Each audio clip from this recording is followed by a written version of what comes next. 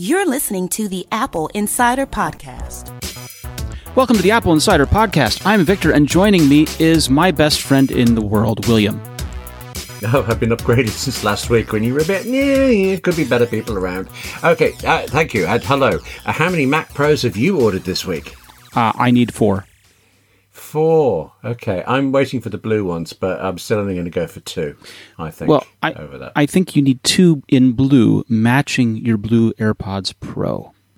Yes, you know me so well. Yeah. I do. Which room do I put them in? I said you were my best friend in the world, and I meant it. Yes, but it's just tipped over to being slightly... It was nice, and now it's slightly creepy. Nonsense. There's no creeping around your house and coming about for tea uninvited. No. That was you? Okay. Okay, serious thing. I mean, I am no way near getting a £50,000 Mac Pro, as much as actually I really do fancy one. Nor I. What do you think about, now that we know the specs and just how much you can add to these things, is the base level, the entry one, actually any good? Well, I genuinely don't know. First of all, how much does the base entry level cost? About $6,000. Right. And what, pray tell, was the cost of the old Mac Pro base level? Was it a bit less? Yes. And what was the cost of the Mac Pro in anywhere from 2008 to 2011? Because that was the one people were really holding on to. You know, seriously, I should prepare for these things. Or you could just tip me off. You're going to ask me these historical, financial questions. I actually bought a Mac Pro around 2006 or 2007, can't remember which. But I truly can't remember how much I paid. Somewhere around 2000, I think. Okay. I'm guessing. All right. So the new one's more expensive. A quad-core 2.0 Mac Pro in 2006 with 4 cores, dual processor. From 2006 to 2008, this machine ran. Cost a whopping $2,199. Okay. Quad core, though. God. Yeah, I know. So a good one, right? And let's go 28. To how did we cope? Let's say 2011, because people were keeping them from 2011, right? 2012. It was my primary machine from 6 to 12. Yeah, and still running somewhere. Okay, so a 2012 model, quad-core 3.2 gigahertz Nehalem processor. That was $2,499. Okay. So the Mac Pro used to live in this $2,199, $2,500 price range. That was the quad-core model. If I went to like a 6-core model or a 12-core model, presumably more. But and then let's talk about the 2013 models, because that was the trash can, wasn't it? It was. Yes, it was. Okay, yes. So a trash can model was more, as you say, 6,500 to 7,000. But I actually didn't remember that. I guessed it was more, but I didn't know. I like the old trash can thing, but there you go. That was a 12-core model. If I go back to the quad-core model, because that would be the base, the base model back then was $3,000, $2,999. So base models were pretty much in that 21 to 24 to 3,000 price range. Yeah. And Power Macs before them were in the $1,499 to $1,699 range, more or less. But does more expensive mean better, or just Apple is greedier or something? I don't know. Well, I mean, we can say that clearly these things are better. Right? They have 28 cores instead of 6 maximum quad, right? 6 even. Or quad, yeah. Okay. Yeah. So, and it appears that the number of cores are doubling every few years. True, and as I write in Drafts 5 for Mac, I can really feel the difference. I was waiting for you to sneak that in. I was waiting for you to talk about how lovely Drafts 5 is. But new update, yes. Okay. Yeah. I saw that comment in editorial in our Slack the other day where I want to talk about Drafts 5. No, we're talking Mac Pro. Frankly, which is exactly what we're doing here. Wonderful. Yeah. So, but I got to be fair to everybody on Apple Insider Slack there. I was bubbling about this. And You it's were like a effervescent, pixel. let's be clear. Yeah.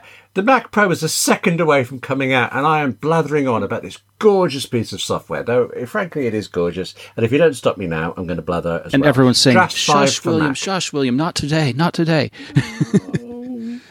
Just because they have a point. But yes, okay, so But this is your original point, was, are you getting one of these things when they cost at max $50,000? And this is a valid question. When the pricing has risen as much as it has, who's this machine for? And Apple had said that they thought that their primary customer for this was developers a couple of years ago when they said we're not giving up on the Mac Pro. And it occurs to me that for many indie developers, this is priced out of range. Mind you, can you just think how fast Xcode would compile on one of these things? Well, and this is the danger. No, but that's the danger. There. That's the dangerous thing, because Xcode has to work and work well on a range of hardware, right? It has to work well on MacBook Pros. It has to work well on the machines that developers have and can afford. And if Apple were to develop Xcode primarily to run well on this thing, that would put a lot of developers in a pinch, wouldn't it? Yeah, sure, but that isn't what Apple's done. It's just a nice bonus. It's like I actually think the primary audience for this is going to be people who are chundering around lots of data, like video editors.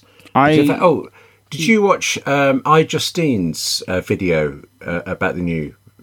I mean, really entertaining stuff. But at one point, she actually gets a low disk space warning on a Mac Pro with a 4 terabyte drive, because she's using so much video footage and stuff. And I laughed. Actually, I get that on my little Mac Mini, and there she was getting it on I imagine, around £50,000 worth of gear. The same problems keep coming back, but they do.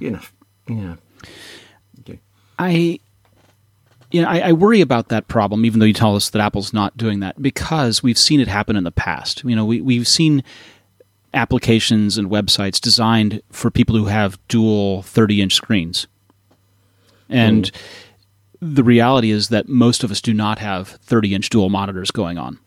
We've seen with phones where people design for only the newest, fastest phone and build only to the newest, fastest phone. And that's not what the vast majority of us have.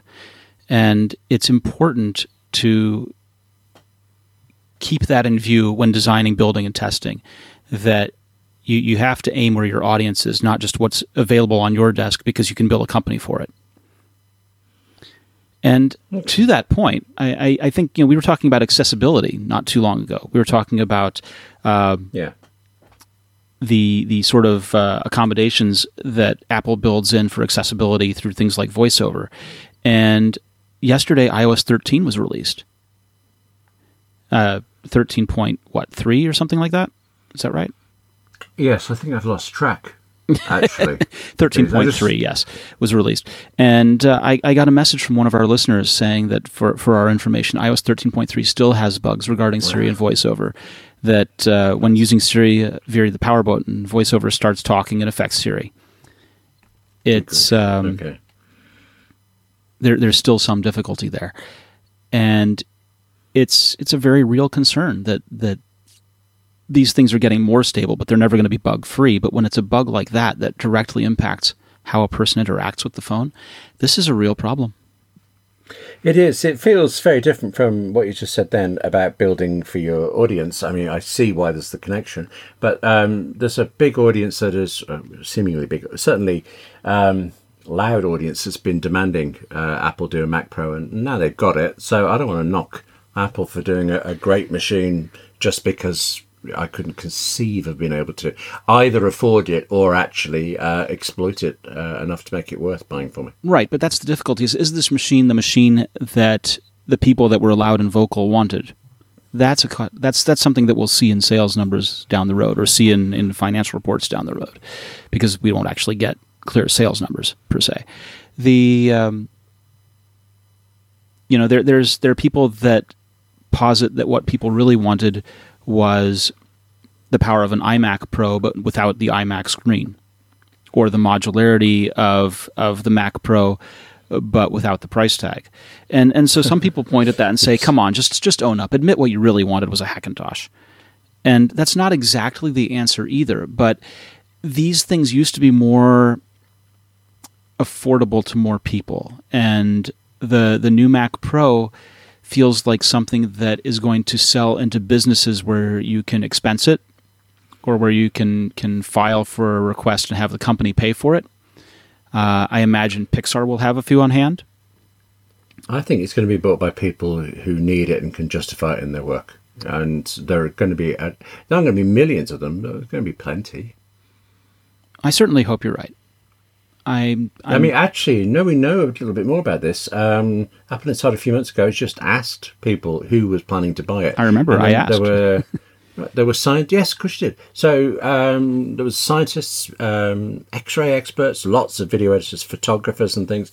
And they were saying just based on what they knew at that time, Apple had barely announced it, they were definitely going to buy them because it clearly solved certain problems. It'd be fascinating to see now how many of them are pleased with the end result. So what we did was we asked initially, and then when they had the announcement and displayed the hardware, we asked again. And the answers that I got at that time, and I didn't ask all of the people that we all asked collectively. I had asked some people that work in television production. And in television production, they were going to change over a few edit suites to them to test. Oh, right. And that they were going to get one or two in to change as an edit suite and test, but otherwise they weren't going to make bold moves and change everything. Ah, sure. That makes sense. Do you remember if they were going to get the Pro Display XDR as well? That seems amazing. I think were not, because that was more expensive than and broke the bank on it. I think that what I need to do is go back and ask again and see, now that they know pricing, what's actually going to happen here. Be curious to know as well whether they're Final Cut Pro 10 studios, or because that seems to be optimized for Apple, unsurprisingly. It does, but a lot of Final Cut Pro customers moved to Adobe Premiere when Final Cut Pro 10 transitioned. Yeah, I think they're coming back, but nowhere near as quickly as Apple might like. Well, the thing is that there's a momentum to this, right? There's inertia to this. You make a choice, you stick with it, you become that kind of a shop for ages, because there's no incentive to change, and there's strong incentive to stay with it because you've got everyone trained up on it and it works. And that's your workflow. Your job is not to fiddle with the tools. Your job is to produce, right? Sure. And so once you pin down the workflow, you don't change it unless there's some reason. And with the difficulty is that with Final Cut Pro 10, there was a reason, because it wasn't feature complete, and it changed everyone's workflow for reasons that weren't entirely clear to the user. Yeah. And Apple stopped allowing you to buy the old version. That too. So you had no handover period. Right. Yeah. And Adobe similarly is creating difficulty for themselves with Premiere by forcing changes down. You know, the Creative Cloud says that every application can be updated and will be updated, and that's that. But it breaks things that worked formerly, and there's no way to revert to the earlier version. I'm wondering, actually, whether that's changed. I mean, during this year, I can't remember when. That's what I hear from the same person that I talked to at the TV production, was that they were disillusioned with Adobe because Adobe would not allow them to run prior versions and broke things without telling them. As we know, Adobe won't say what's going on there, and it sounds like it's a legal case, we think, with Dolby. And the initial announcement was that you would only be able to install the current version of Creative Cloud, the one before, and possibly the one before that. And clearly, something has changed in that version. So I'm hopeful. And that was only one of the times that they've done this. Just the two generations. It's going to be from now on, all the way back to that version that was two versions ago. Before, I'm getting confused. But there are other problems. It's not just that Dolby legal case. It's other issues that have cropped up with this that cause them to question whether or not Adobe's their partner for the future. I will tell you, I utterly adore and relish and love Final Cut Pro 10 for editing. But Adobe Illustrator, Adobe Photoshop, these are amazing products. I've given up on them entirely and moved to Affinity. Yeah, for most day-to-day work, I have one client with an account at Adobe and things, and I'll use InDesign with them, and I really like InDesign. And actually, I like it so much that stopped me getting into Affinity Publisher as much as I might on my own. But yeah, there are very good alternatives. Yeah, I was an InDesign devotee from the very beginning when it first launched, and I've gone off it now. Traitor. Not at all. Betraying them. I am fickle. So there. Actually, that client's using a different editor for the next issue of the magazine. Maybe the one after. I expect I'll be back for it. I don't know. I might see if we can do it in Affinity and see what happens. Yeah. Just to give me the chance to learn it, really. Now, this Mac Pro, we know it has that distinctive lattice sort of design on the front face of it, right? Yeah. Very nice. What's that for? Well, this is kind of circular here because I think I'm going to make my own argument here. It is not just for aesthetics, is it? It is not. I know this because I wrote about this. I think it does look very good, but there are reasons, aren't there? There are. And they're primarily around airflow. That giant cheese grater thing is largely open. We need a better word than cheese grater because it's like a three-dimensional cheese grating lattice apparatus rather than just It is, and there was a fellow who surface. 3D printed one and found that it was not at all good for grating cheese. Okay. I didn't know that. It's been tested. And I don't have time to play with Publisher. Okay, right. So I'm not managing my time well. That's what I get from that. Yes. Okay. But basically the problem was that previous solutions for dissipating heat didn't work, and just putting the metal screen on from the old generation Mac Pro might have worked, but also would still not look as good and may have created more turbulence coming through the very small openings as opposed to the larger openings here. That this allows it to get about 20% more airflow than previous models. Incredible, isn't it? That is the shape of the holes. Apple Insider's covered this, but it was actually an interview Apple gave to Popular Mechanics, where they went into lots of details, naturally, of the mechanics of this, and lots of it I didn't understand, but I was utterly agog at certain bits like to do, particularly with the cooling of the display. The fact that the display can be portrait or landscape affected how the ventilation worked. Oh, absolutely. And hemispherical holes nailed it for them in either orientation. They kind of casually heat rises and heat gets trapped, and if you don't have a way for it to let out, if you don't have a way for fresh air to inlet in both orientations, then yeah, absolutely. Just you'd think a hole was a hole, and there are plenty of them, but no. I love this kind of attention to detail that's necessary to make things happen, and they did it. Engineering is a marvel. It is. And whoever's doing it, I think it's just incredible. So, it is. And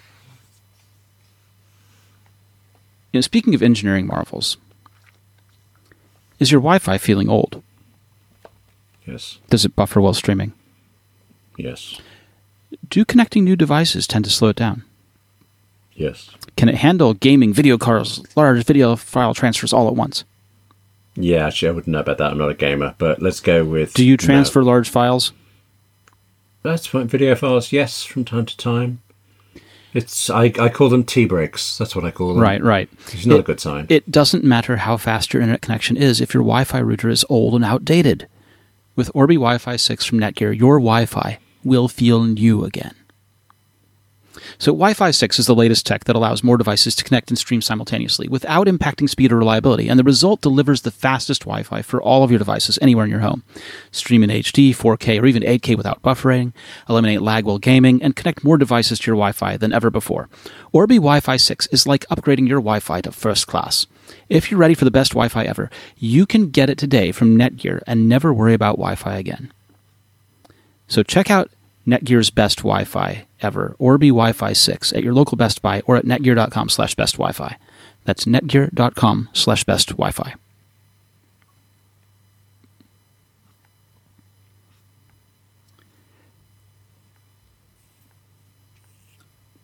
I'm just going to skip a story and go right ahead. So, Tim Cook gave an interview on Tuesday. Oh, yes. And he covered a lot of different topics. He talked about Apple's reliance on Chinese labor. He talked about antitrust probes in the US and Europe. He talked about the importance of user privacy. These are things that he's pretty much known. He's spoken on these things before, frankly, banging on about, and usually to good effect. What has he actually said this time? Well, he's talked about how the iPhone and Apple products are worldwide products, right? The glass on the phone is made by Corning in Kentucky. Several of the semiconductors are made in the United States. That the reliance on China is part of a global effort, right? It's not just the final assembly of the product. The product is built everywhere. He said the way that we do manufacturing is we look at all the countries and look to see what skills are resonant in each country, and we pick the best. So while he was in Japan, he visited Seiko Advance, who is an ink supplier whose products are used in iPhone and other devices. They developed an ink and an application process to create the high-quality space gray, silver, midnight green, and gold hues of iPhone 11 Pro, for example. Oh, they did the midnight green. I quite like the midnight. I kind of fancy the midnight green one. Yep, that's Seiko Advance. They're the reason we're able to put this color on the phone, he said. We've worked with them for years. We've grown together. Both parties enjoy working together, and we push each other to innovate more. Okay, I don't want to be sarcastic about this, but I'm just wondering how much innovation can you have in colour? You get the Pantone registry, but I suppose it's different materials, aren't there? How you bond it. First of all, you want the color to maintain its finish. You want it to be a uniform color. And you want it to apply well and stick. You want it to not rub off. You want it to not scratch through. You have a lot of things that go into a colorant to make it durable enough to be this product. You know, one of the problems that Cook talked about is antitrust, where the U.S. and European investigations are looking at Apple's business. And the point is to make sure that Apple doesn't monopolize any one industry category. So Apple says that they're not monopolizing any one category, and they're not even the same business as fellow tech companies like Facebook and Google, which are also targets of the probe. Apple's being scrutinized for the tight control of the App Store and the what we call Sherlocking of third-party apps and features. Now, you and I know what Sherlocking means as a term, but yes. I'm going to explain for the people in the room who may not know. So years and years and years ago, around 2001, Apple had an application inside Mac OS 9 called Sherlock. And Sherlock was an application for searching the web. And you could search for images, you could search for things on the internet, you could use it to index things. It was sort of a Spotlight before Spotlight, and it didn't really do whole disk search. It was more focused on the internet. There was a third-party product called Watson. And Watson did all kinds of fancy things, had lots of plugins, searched your whole hard drive, searched local movie timetables so you could see what was playing at theaters and when. It was a lot more powerful. And Apple updated Sherlock to include every feature that Watson had in it, thus eliminating Watson's ability to sell their product. And this was called being Sherlocked. That's funny, actually. When you describe it in that sequence, it doesn't seem unreasonable that Apple would add those features. But it did put the Watson people out of business. Yeah. Yes, and it's not the only time that they've done it. So the Watson people went on to try and make a web page builder, which I think they called Sandfox at the time. And shortly thereafter, Apple introduced iLife, which had an application called iWeb. Okay, I'm sorry. I shouldn't laugh at that poor company, but you see them think, oh, man, you know. Well, and it's not just that company. That was Karelia.com. With iTunes, for example. iTunes came out of Cassidy and Green's Sound Jam.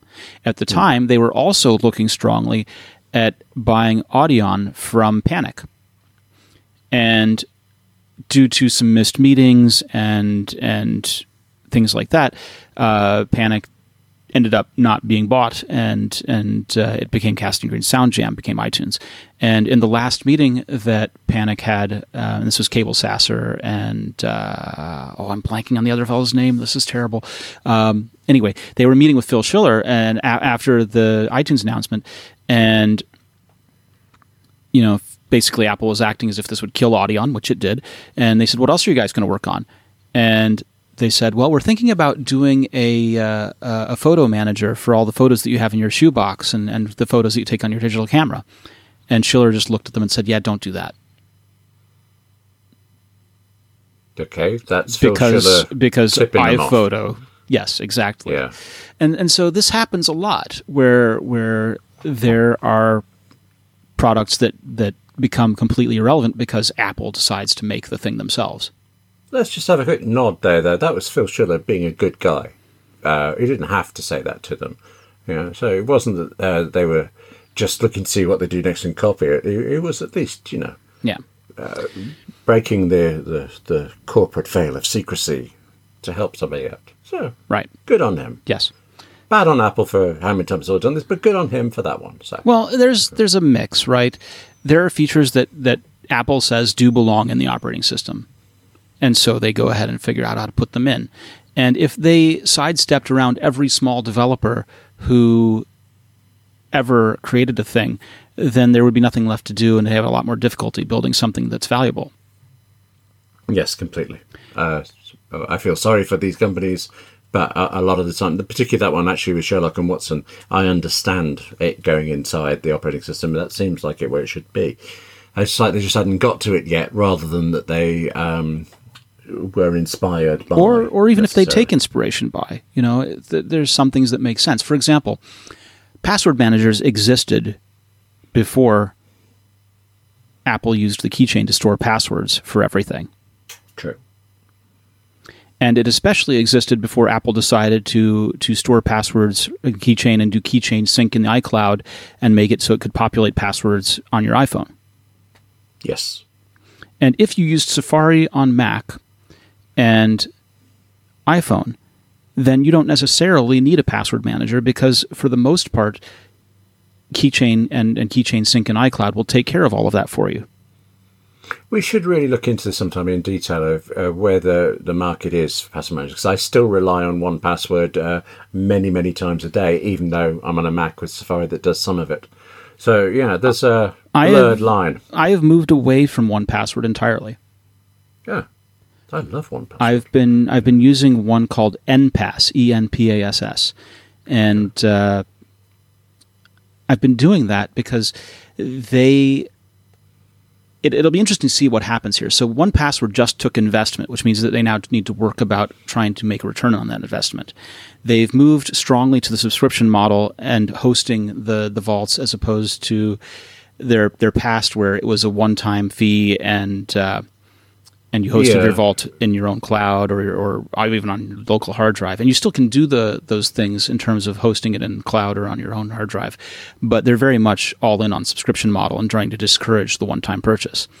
Except I should point out they have been very clear on the record about that new investment, that new capital they've had, that it is explicitly for developing business versions of this. They're hiring developers to do stuff that corporate features, right, which may then trickle down to us, but it's not. Or it may shift their focus away from the consumer market entirely and focus on where they're being making money in corporate. Yeah, they argue it remains to be seen. How many years have they been running, and that they've always been focused on the individual, and even within corporations, it's the individuals within corporations that have got the corporations interested in 1Password. So in any case, I believe them. What made NPass interesting to me was that they were a one-time purchase, that they have a lifetime upgrade fee to their pro level in their iOS app, that they have similarly strong encryption to that which 1Password is doing, and it's been a pretty smooth transition. Cool. Yeah. So this is a reminder that there are options. There's also Dashlane is now, and there's another one. Right. Dashlane and LastPass are also subscription. LastPass, thank you. That's the one. But back to the and also store only in their cloud and not give you the local option that 1Password and NPass do. Right. we're both using a password manager, even though Safari has added these things. I feel like I was taking you down a different line here, but there's still a value. Well, so first of all, Safari does a lot, and it does a lot well, but it doesn't have, and Keychain rather does a lot and does a lot well, but it doesn't have a great way of importing large swaths of data. So having had these 1Passwords and things like that, I have all 1,500 passwords. And I can export them out of 1Password and import them into NPass, but I have no good means to import them into Keychain. Had I done that, had there been a way, I would have done it, yeah. Okay, well, I have a miserly 500 passwords. What have I been doing with my life? Okay. Yeah. Yeah. So how did we get onto this? When we started out with the Mac Pro, and I'm sorry, I had a question. Oh, no. About the Mac What's Pro. the question? Please. I don't understand what an afterburner actually is. All right. I know it's graphics, and I believe Apple's developed this. I don't know if it's only theirs or if this is a term that's used. Sort me out, if you don't mind. I mean, just fill me in. This is their term. It is not a industry term. Okay. And what it is a coprocessor, basically. And what it's doing is, so in years past, right? Long ago, we had CPUs and we had math coprocessors that would plug in and be an additional thing to your CPU that would work in concert with it and basically take some of the offloaded tasks and compute them and then hand them back to the CPU. With Afterburner, this is an accelerator card specifically for handling video content that's encoded using Apple's ProRes and ProRes RAW codecs. So if you're working with ProRes RAW and ProRes codecs, then the Mac Pro can simultaneously play back 3 streams of 8K video or up to 12 streams of 4K video and do it in real time. Now, the GPU, like the AMD Radeon and Pro Vega hardware, give it a lot of graphics oomph, but those cards are general-purpose graphics cards. The Afterburner card is what's called a FPGA, or Field Programmable Gate Array, and it's programmed specifically for handling ProRes and ProRes RAW. So if your workflow uses those, you want to have this card. Now, the way that Film and Video Editor works is like this, right? You have your workflow to get things done, but rather than manipulate the original highest quality video source material, which is really taxing on your computer, you use a proxy file that's a lot lower resolution and a lot lighter weight. Oh, right. Yes, I've done that. And so you make all of your edits on this fast-loading, low-res footage, and then that edit decision list is applied to the high-res footage. Okay. And then it relinks those for a final render. And this can be a lot of trouble. There can be a lot of incompatibility with encoders. You can get errors introduced. There's a long re-edit and re-rendering session. There's room for error. So if you have this Afterburner card, then you don't need to do that kind of proxy edit and edit decision list thing. You just work on the raw footage because it's doing it fast enough. That's great. Oh, I'll have one of those then. Yeah. Yeah. It's an extra $2,000. Okay. And one per each of the 2 Mac Pros I'm getting for the living room. Yes. Okay. Yeah. It does add up. Yeah. That actually seems really significant given I'm still sure that video editors are going to be a major market for this. I can't imagine any of them not wanting that now you've said it. So, I know. I really, really want to see the Pro Display XDR in real life. What I want to know about the Pro Display XDR is what is its compatibility with non-Mac Pros? Oh, good point. Could I get one for my Mac Mini?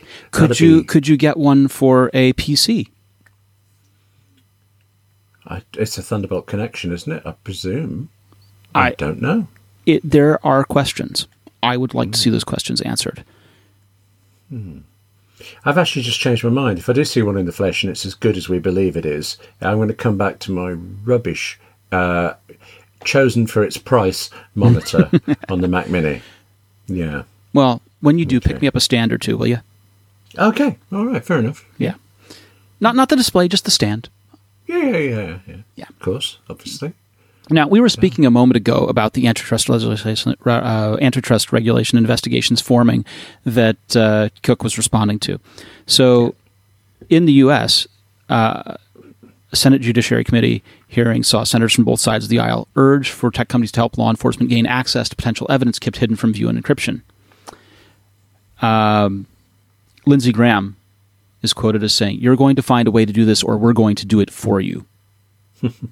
We're not going to live in a world where a bunch of child abusers have a safe haven to practice their craft. Period. End of discussion. But it wasn't exactly the end of discussion because, well, this is still an ongoing discussion.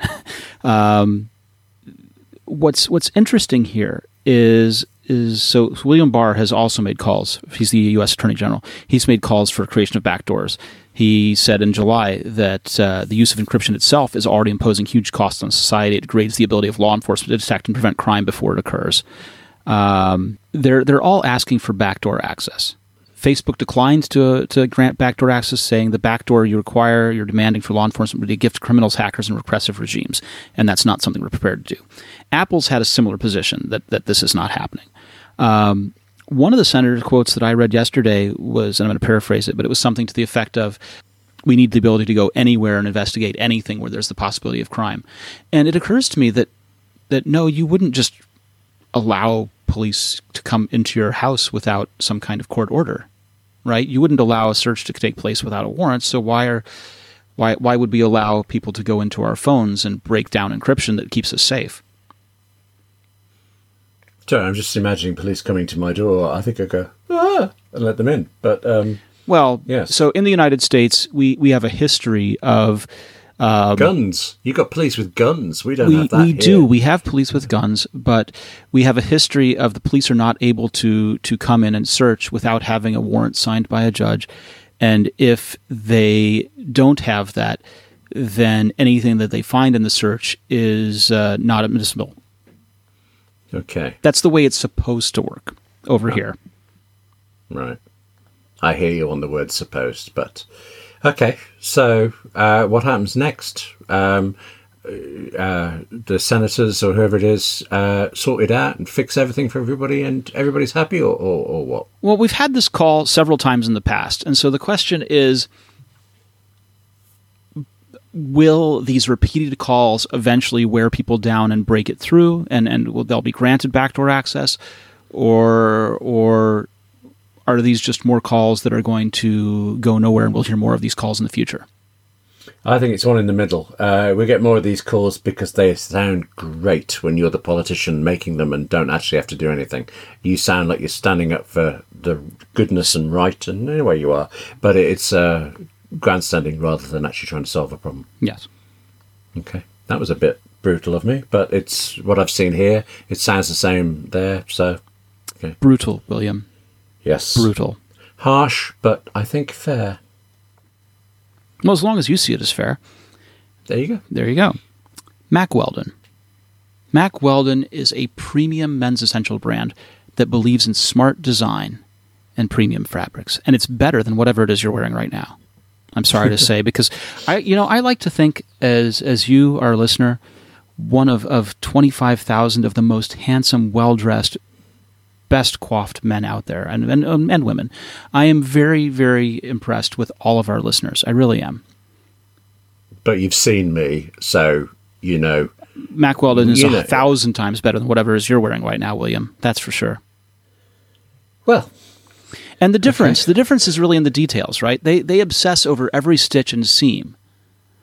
They design a product meticulously. They started from scratch and engineered their own fabric, for heaven's sakes. Grief. That's amazing. Okay. And they believe in a smart and simple shopping experience. It's really easy. It's super easy to check out there. You just pick out what sort of clothing you want, and they make everything now. They've got everything from comfortable sweatpants to proper button-down shirts, Oxford shirts. It's really well done. And it'll be the most comfortable clothing that you ever will wear. And some of their clothing's even naturally antimicrobial. So they want you to be comfortable. And if you don't like your first order, you can keep it and they'll refund you. No questions asked. They do that for their underwear. Yeah, if you don't like your first pair of underwear, you keep it, they refund you, no questions asked. And not only does their clothing look good, they perform well too. This is good for working out, going to work, going out on dates, or just everyday life. And I've gone ahead and I've replaced all of my T-shirts with their stuff. I'm just so happy with it. I wear it every day. Cool. And if you'd like to be among the best dressed of our listeners, and certainly better dressed than William, for 20% off your first order, visit MacWeldon.com and enter the promo code AppleInsider. I've got to say, I'm a bit wounded by all of that, but... Well, you were just the one being brutal. That's true. I also can't actually deny the facts of the matter here, but it still wounds, you know. William, I genuinely care for you. I do, and I'm sorry that it hurts. Okay. Thank you. Okay, right. I am. You know, we've talked about you buying new iPhones. Yes, you've talked me into buying new iPhones as well. Small difference, but very significant. Yes. But you can't get the Apple Card yet, can you? No. And you should be grateful. Really? Because the Apple Card gives 6% off a new Mac Pro. If you had the Apple Card, it would be that much easier to push you to purchase something. Okay. Because of the 6% offer, right? That's one enticement that you'd be able to take advantage of. Another enticement that you'd be able to take advantage of is that Apple's launched the Apple Card monthly installments program. Oh no, I totally missed this. I don't know what this one is at all. Well, let me fill you in. What if I told you that you could purchase an iPhone on an interest-free payment plan and get 6% back in cash? I'd say, where were you about a month and a half ago? I know. Yeah. So during the October conference call for Apple's quarterly results, Tim Cook revealed an upcoming feature for Apple Card where customers could buy a new iPhone from its stores. Under the program, customers get the usual 3% cash back on purchases, while the 24-month installment plan would be interest-free and devoid of all the other fees and charges. Well, we heard about that in October. It popped up and it's gone live. There's a web page set up for the program. The information's in the Wallet app. If you sign up to pay for an iPhone using Apple monthly card installments, the minimum payment amount for the card will be included in the required monthly payment for the installment plan itself. The information also reiterates that installment payments aren't subject to interest. So we're 2 months into this. I'm looking at my Apple Card balance. A certain amount of it is a phone payment and won't have any fees on it, and the rest is. Is it very clear what you're paying when? I'm confused now by my own question. They wrap it into your monthly payment, your monthly balance that's due, right? The minimum payment amount. You know the best way to deal with any credit card is to pay it off in full. In this case, there's going to be a certain proportion that you don't have to pay off. It'll presumably have the total amount of the phone going down steadily over the period. Right. Or will it just have the monthly version? It's the. We need to try it out. That's monthly, what we need to do. Oh, and is it, do you know if it's only iPhones? It's so far says iPhone. Okay, that's probably a good thing. And the word was that during this holiday season that iPhones would also be 6% cash back. So there you go. Right, so if I bought a $53,000 Mac Pro and paid it over 24 months, that's merely $2,200 a month for it. It is $2,208. Yeah, got to say it doesn't really make it any not more affordable. Not counting interest and anything else because the Mac Pro is not interest free. But you would have that 6% cash back. Yay!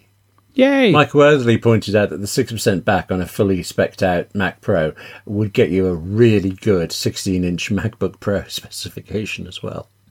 So you can just pro That's up. That's not bad. You can just keep handing over your money to Apple as we do, right? Whereas what I was thinking was that if you take off the 6%, then it brings the maximum cost of Mac Pro to just under 50, which means you can buy two of them for just under 100,000. And when you start saying that, it almost becomes reasonable, doesn't it? No, I mean, I'm not. No, it really doesn't, but there you go. Speaking of all this, you know what feels great, right? Paying off high-interest credit cards, getting a lower rate, and saving money. Yes, been there. You would agree with that? Really like that. Totally, yes. Well, our sponsors at Lightstream would like you to know that you can refinance your credit card balances and save with a credit card consolidation loan from Lightstream. And you can get a rate as low as 5.95% APR with AutoPay, which is much lower than the average credit card interest rate of over 20% APR. First of all, it's kind of staggering that 20% is the average. Yes, I was just trying to process that. That's quite a lot, yeah. You can get a loan from $5,000 to $100,000 with no fees, no application fees, no origination fees, no transaction fees, no prepayment penalties, and the online application is quick and easy. You can apply right from your phone. Plus, you can even get your money as soon as the day you apply. So Lightstream believes that when you have good credit, you deserve a low rate and great service, and that's exactly what they deliver. So just for you, my listeners, my favorite people, apply now to get an additional interest rate discount. The only way to get this discount is to go to lightstream.com/Apple Insider. That's lightstream.com/Apple Insider for an additional discount. lightstream.com/Apple Insider. Subject to credit approval. Rate includes 0.50% autopay discount. Terms and conditions apply, and offers are subject to change without notice. Visit lightstream.com/Apple Insider for more information.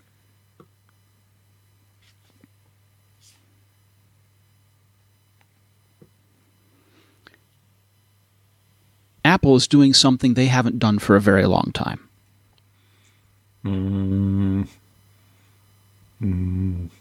Nope, can't think of anything. What are they doing then? Apple is going to appear officially at CES for the first time in 30 years. Okay, I know we disagree about CES, but why is this place where all these things are announced? 2/3 of them never come out, 1/3 of them fail, and the other half is rubbish anyway. I like how you do percentages. That's pretty awesome. Yes. Okay. But Apple's, what are they going to go? With managing percentages that way, your credit card must be astounding. It does explain a lot, doesn't it? Okay. It does. I can't imagine Apple's going to exhibit at CES, are they? No. Oh, okay. Right. No. Yeah. Apple is not going to exhibit. Apple has a senior director of global privacy, Jane Horvath, and she is going to take part in a privacy-focused roundtable at CES, meaning this is their first official appearance at the trade show. Now, I say official. For years, they've sent people to the trade show. Why? To look at what everyone else is doing, to have meetings with companies that sell products, that are selling accessories, that sell things that work with Apple. So what they've done historically is they go around and they find things that are attractive, things that are interesting, things they want to buy into the stores, or things that look like they're interesting to acquire, or things that are interesting to partner with. And they also have meetings because there are a number of overseas accessory companies not based in the U.S. And it's inconvenient to fly to Cupertino for a half an hour meeting and then fly home when your home is on the other side of the planet. But if you're coming for a week to Vegas for CES, then that's an excellent time to have meetings. And so Apple has people, and you arrange meetings, and you have a hotel room, and you go ahead and have your meeting in a hotel room. Oh, fair enough. Okay. Sounds slightly covert to me, when they could just Skype each other, or FaceTime They each do other. this at all kinds of shows. For years, they also used to go to New York Toy Fair. Okay. Well, where are technology toys introduced? Would it be, I'm going to have a shot in the dark here, the New York Toy Fair? Yeah. You Surprising. see, I knew already. Okay. You're great. You're great at this. So Thanks. Okay. Yeah. this roundtable, it's going to have Horvath, along with Facebook VP of Public Policy and Chief Privacy Officer Aaron Egan, Procter & Gamble Company Global Privacy Officer Susan Shook, and the Federal Trade Commission Commissioner Rebecca Slaughter in an hour-long discussion moderated by Rajiv Chand, who's a partner head of research at Wing Venture Capital. Okay, so this is a panel discussion in the middle of CES. It is. Okay, it doesn't feel the same as Apple going to CES for the first time. Hey, ever. it's the best we got, right? The last time that an Apple exec took the stage at CES was 92 when John Scully unveiled the Newton. Oh, grief, that was there. Oh, wow. Okay, I've seen that. I didn't realise it was CES. Mm-hmm. Wow, okay. And how did that work out for him? Well, they had 4 versions of the Newton released. And people who love it to this day. Yes, absolutely. And you could say that the iPhone is the spiritual descendant of the Newton. You could. Would you? But you could. I'm sure some people make that argument. Okay. I mean, that thing was pen-based computing, but it had handwriting recognition. Does iOS today have handwriting recognition? On your iPad does? Yeah, see? Yeah. Okay. I still remember I was working in a magazine in London when it came out, and somebody from Apple came in to show it to us. I can feel the original Newton in my hand, and I can remember them asking us, what would we prefer next? Did we think they should do a colour screen or a backlight? And it was typical Apple. They kind of arranged it so that you were going to say backlight, and he could say, well, funny you should say that. That is what we're doing next. Yeah. But for some reason, I can picture that meeting where we were by the Thames. It was a rather nice day. It was a Tuesday. Okay. Remember it well, do you? Yes. No, I have one of those. Well, I have a couple of those Newtons, actually. Oh, right. Yeah. I bought one for Angela, I think, or she bought one for herself. I'm claiming something there. My wife Angela had one for a while. So anyway, the reason that Apple doesn't hold a booth and do big announcement at these kinds of shows is because that locks them into a schedule for releasing things, and Apple has long told itself that they prefer to release things when they're ready. And they can. They're big enough. Yeah. They don't need to ride on the tails of another show. So. No. Yeah. Yeah. But it's interesting because I'm thinking that this is going to be a good discussion because you've got Horvath along with the Facebook VP of Public Privacy, Chief Privacy Officer. You've got the FTC there as well. This could be a fun discussion. And I know you said CES. CES is in January, isn't it? January, Vegas, yeah. Okay. So, I wonder, do you remember how many months ago Apple bought the URL privacyisimportant.com and lots of the country variations? There's still nothing there. Don't recall when that happened. I mean, we could look up when that was purchased. That's in the Whois data. But yes. Many months ago, and every now and again I check to see if they're doing something, and so far, not so much. Not so much. But it's okay. They don't have to. They're a bit busy. They are. Yes. I hear they just brought out a new Mac. Do you know about that one? I heard something about that. Yeah. Big, silver, something like that. A lot of holes for cheese in it? That's the one, yes, which is a whole new market, I think, for them. Good pun. Whole new market. Well done. Well. All right. Masterclass. Oh, love this stuff. Yes. I was wondering, have you ever taken the Masterclass? Funny enough, no. It's on my Christmas list, specifically because of the Jodie Foster bits that I've seen. If it's on your Christmas list, maybe it's on someone else's Christmas list too, because we have an excellent deal. For a limited time, when you buy one annual Masterclass All Access Pass for yourself, you get another one to give away for free, to gift for free. Go to masterclass.com/Apple Insider to get started with this limited time offer. So let me tell you about this. What exactly is Masterclass, William? Protracted, long series, detailed, involved workshops from incredibly well-qualified people in their fields. So Jodie Foster talking about directing, Aaron Sorkin talking about screenwriting. You told me before about particular cooks. I blanked on who they are, but I recognise them. Wolfgang Puck, Gordon Ramsay. Yes, there you go. So people you could never conceive of getting many hours with on your own, you do through Masterclass. Mm-hmm. I was actually watching it the other day for Tom Morello teaching electric guitar. I don't know who that is, but I'm going to guess he can play. Rage Against the Machine. Oh, really? Oh, okay. Right. And what was interesting about his class was not just it wasn't just a learn how to play guitar like Tom Morello. It was learn how to play guitar and learn how to not only, if you want to play like Tom Morello, play like Tom Morello, but also learn how to find your own musical voice. Oh, okay. That is interesting. which is sort of the beauty of any of these sorts of expressive arts, is how do you find your own voice, whether it's Steve Martin teaching comedy or Neil Gaiman teaching the art of storytelling, or Emily Wiewood's teaching photography, or even Will Wright teaching game design and theory. Right? It's about not just learning from these people and copying them. It's learning from them and being able to apply it so that you can express yourself. And it's really impressive that way. I continue to be impressed by just the number of people. One of the things that I've done besides taking these courses myself is watch on Twitter to see how people are being inspired. And there was someone who tweeted Neil Gaiman the other day and said, having watched your masterclass and taken your masterclass, it's inspired me to start writing my own book. Great. That is amazing. Yes. That's so rewarding. It really is. So that's the thing. If you have something you want to learn, there's a masterclass for you. And speaking of giving gifts, right?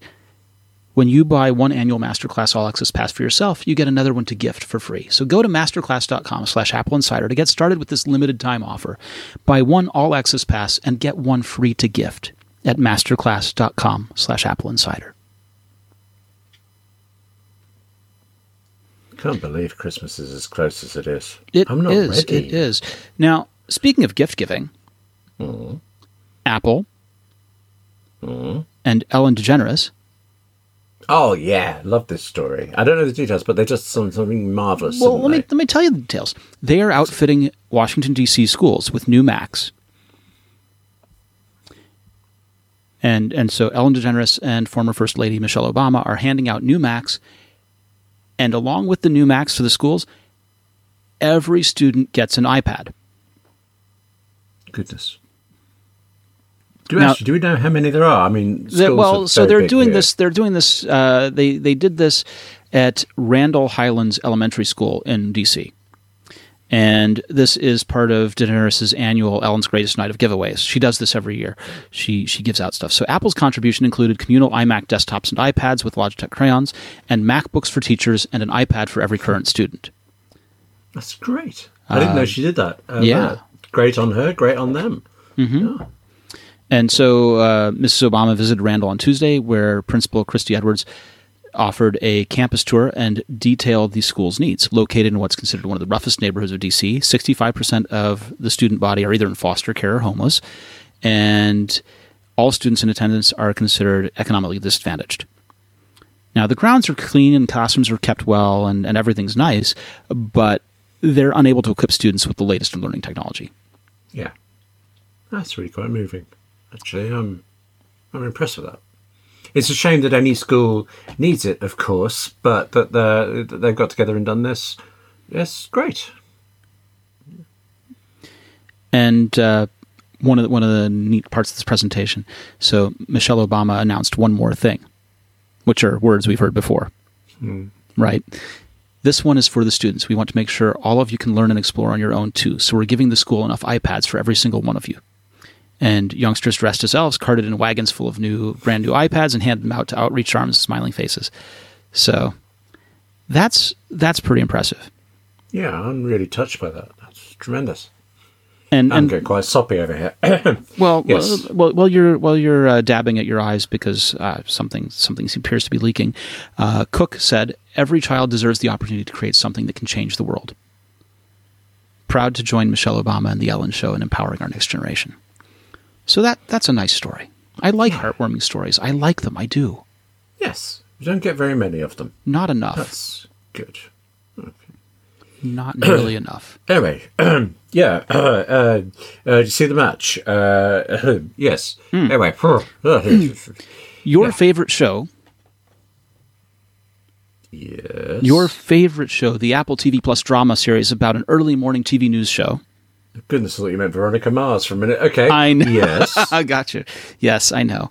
Your second favorite show has been nominated for Best Television Drama Series and has 2 nods for Best Actress. Yes. this is the first Apple TV Plus show to gain such award nominations. Yeah, and good on it. I do think it's deserved. I have problems with the show, but I've no objection to anything. I mean, objection like it matters what I think. But I actually think it's Jennifer Aniston and Reese Witherspoon who got the acting nods, and I think they are genuine exec producers on this as well. It's not just a name thing, but they actually are making it. So in a way, to acknowledge them for solely the acting side seems like it's leaving out all these other things, but acknowledge them for a thing. I think they're both doing very well. I have a problem with how Reese Witherspoon's character gets a soundtrack to help us, the dreams can come true stuff when her dreams are coming. Oh yes, it's pat the dog stuff, very obvious, but I think she is really strong, and so is Aniston. So yeah, great. I was surprised Dickinson didn't get a Golden Globe nod, because I think that's really good. But what can you do? In any case, this has been the first Apple TV Plus series to be nominated, and it's also the first time that Apple's been eligible for anything like this. They've got an Emmy in the past, both for Carpool Karaoke and a technical Emmy for Siri integration into Apple TV hardware, but this is the first time that they've been eligible for Golden Globes. Industry experts, William, had predicted Dickinson might be nominated as Best Comedy and Best Commentary Actress. That didn't happen, but you know what? Hang on. Just reading a tone here, that wasn't me as the industry experts. I hoped that it would get something, but I didn't. There are so many of Apple shows that were eligible for so many things that in some ways it's a surprise that only the morning show got a nod, but it's always the way with these things. So I was rooting for Dickinson, but I had no reason to believe it would or wouldn't. So. Well, this is just the beginning. This is year one, day one, right? This is the very first of this stuff. So we can only see that things get better.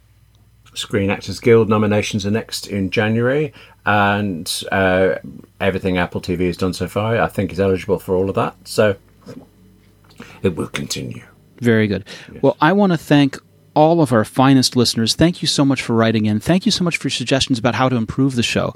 We love hearing from you. Please email me at victor@appleinsider.com or tweet me at vmarks. And William, where should people find you? Queuing outside an Apple store with my piggy bank, waiting for the Mac Pros to arrive here in England, or on W. Gallagher at Twitter and william@appleinsider.com. Fantastic. Well, that's our show this week. That's Brutal William Gallagher and myself, and I'm so glad you've joined us for it. It's been my pleasure sitting here with you today. It doesn't matter how fast your internet connection is if your Wi-Fi router is old and outdated. With Orbi Wi-Fi 6 from Netgear, your Wi-Fi will feel new again. Wi-Fi 6 is the latest tech that allows more devices to connect and stream simultaneously without impacting speed or reliability. Check out Orbi Wi-Fi 6 at your local Best Buy or at netgear.com/bestwifi. That's netgear.com/bestwifi. William, I hope to see you back next week. I hope so too. That'd be great. Thanks for having me. And you don't think anything's going to happen in the next week? We've had the Mac Pro. It's all done, isn't it? No? You say that, but if anything does happen, we'll tell you about it here on the Apple Insider podcast. Where else would you go? Where else? I bet something does. Bye, everybody. Yeah. Perfect. I'm stopping recording. Same.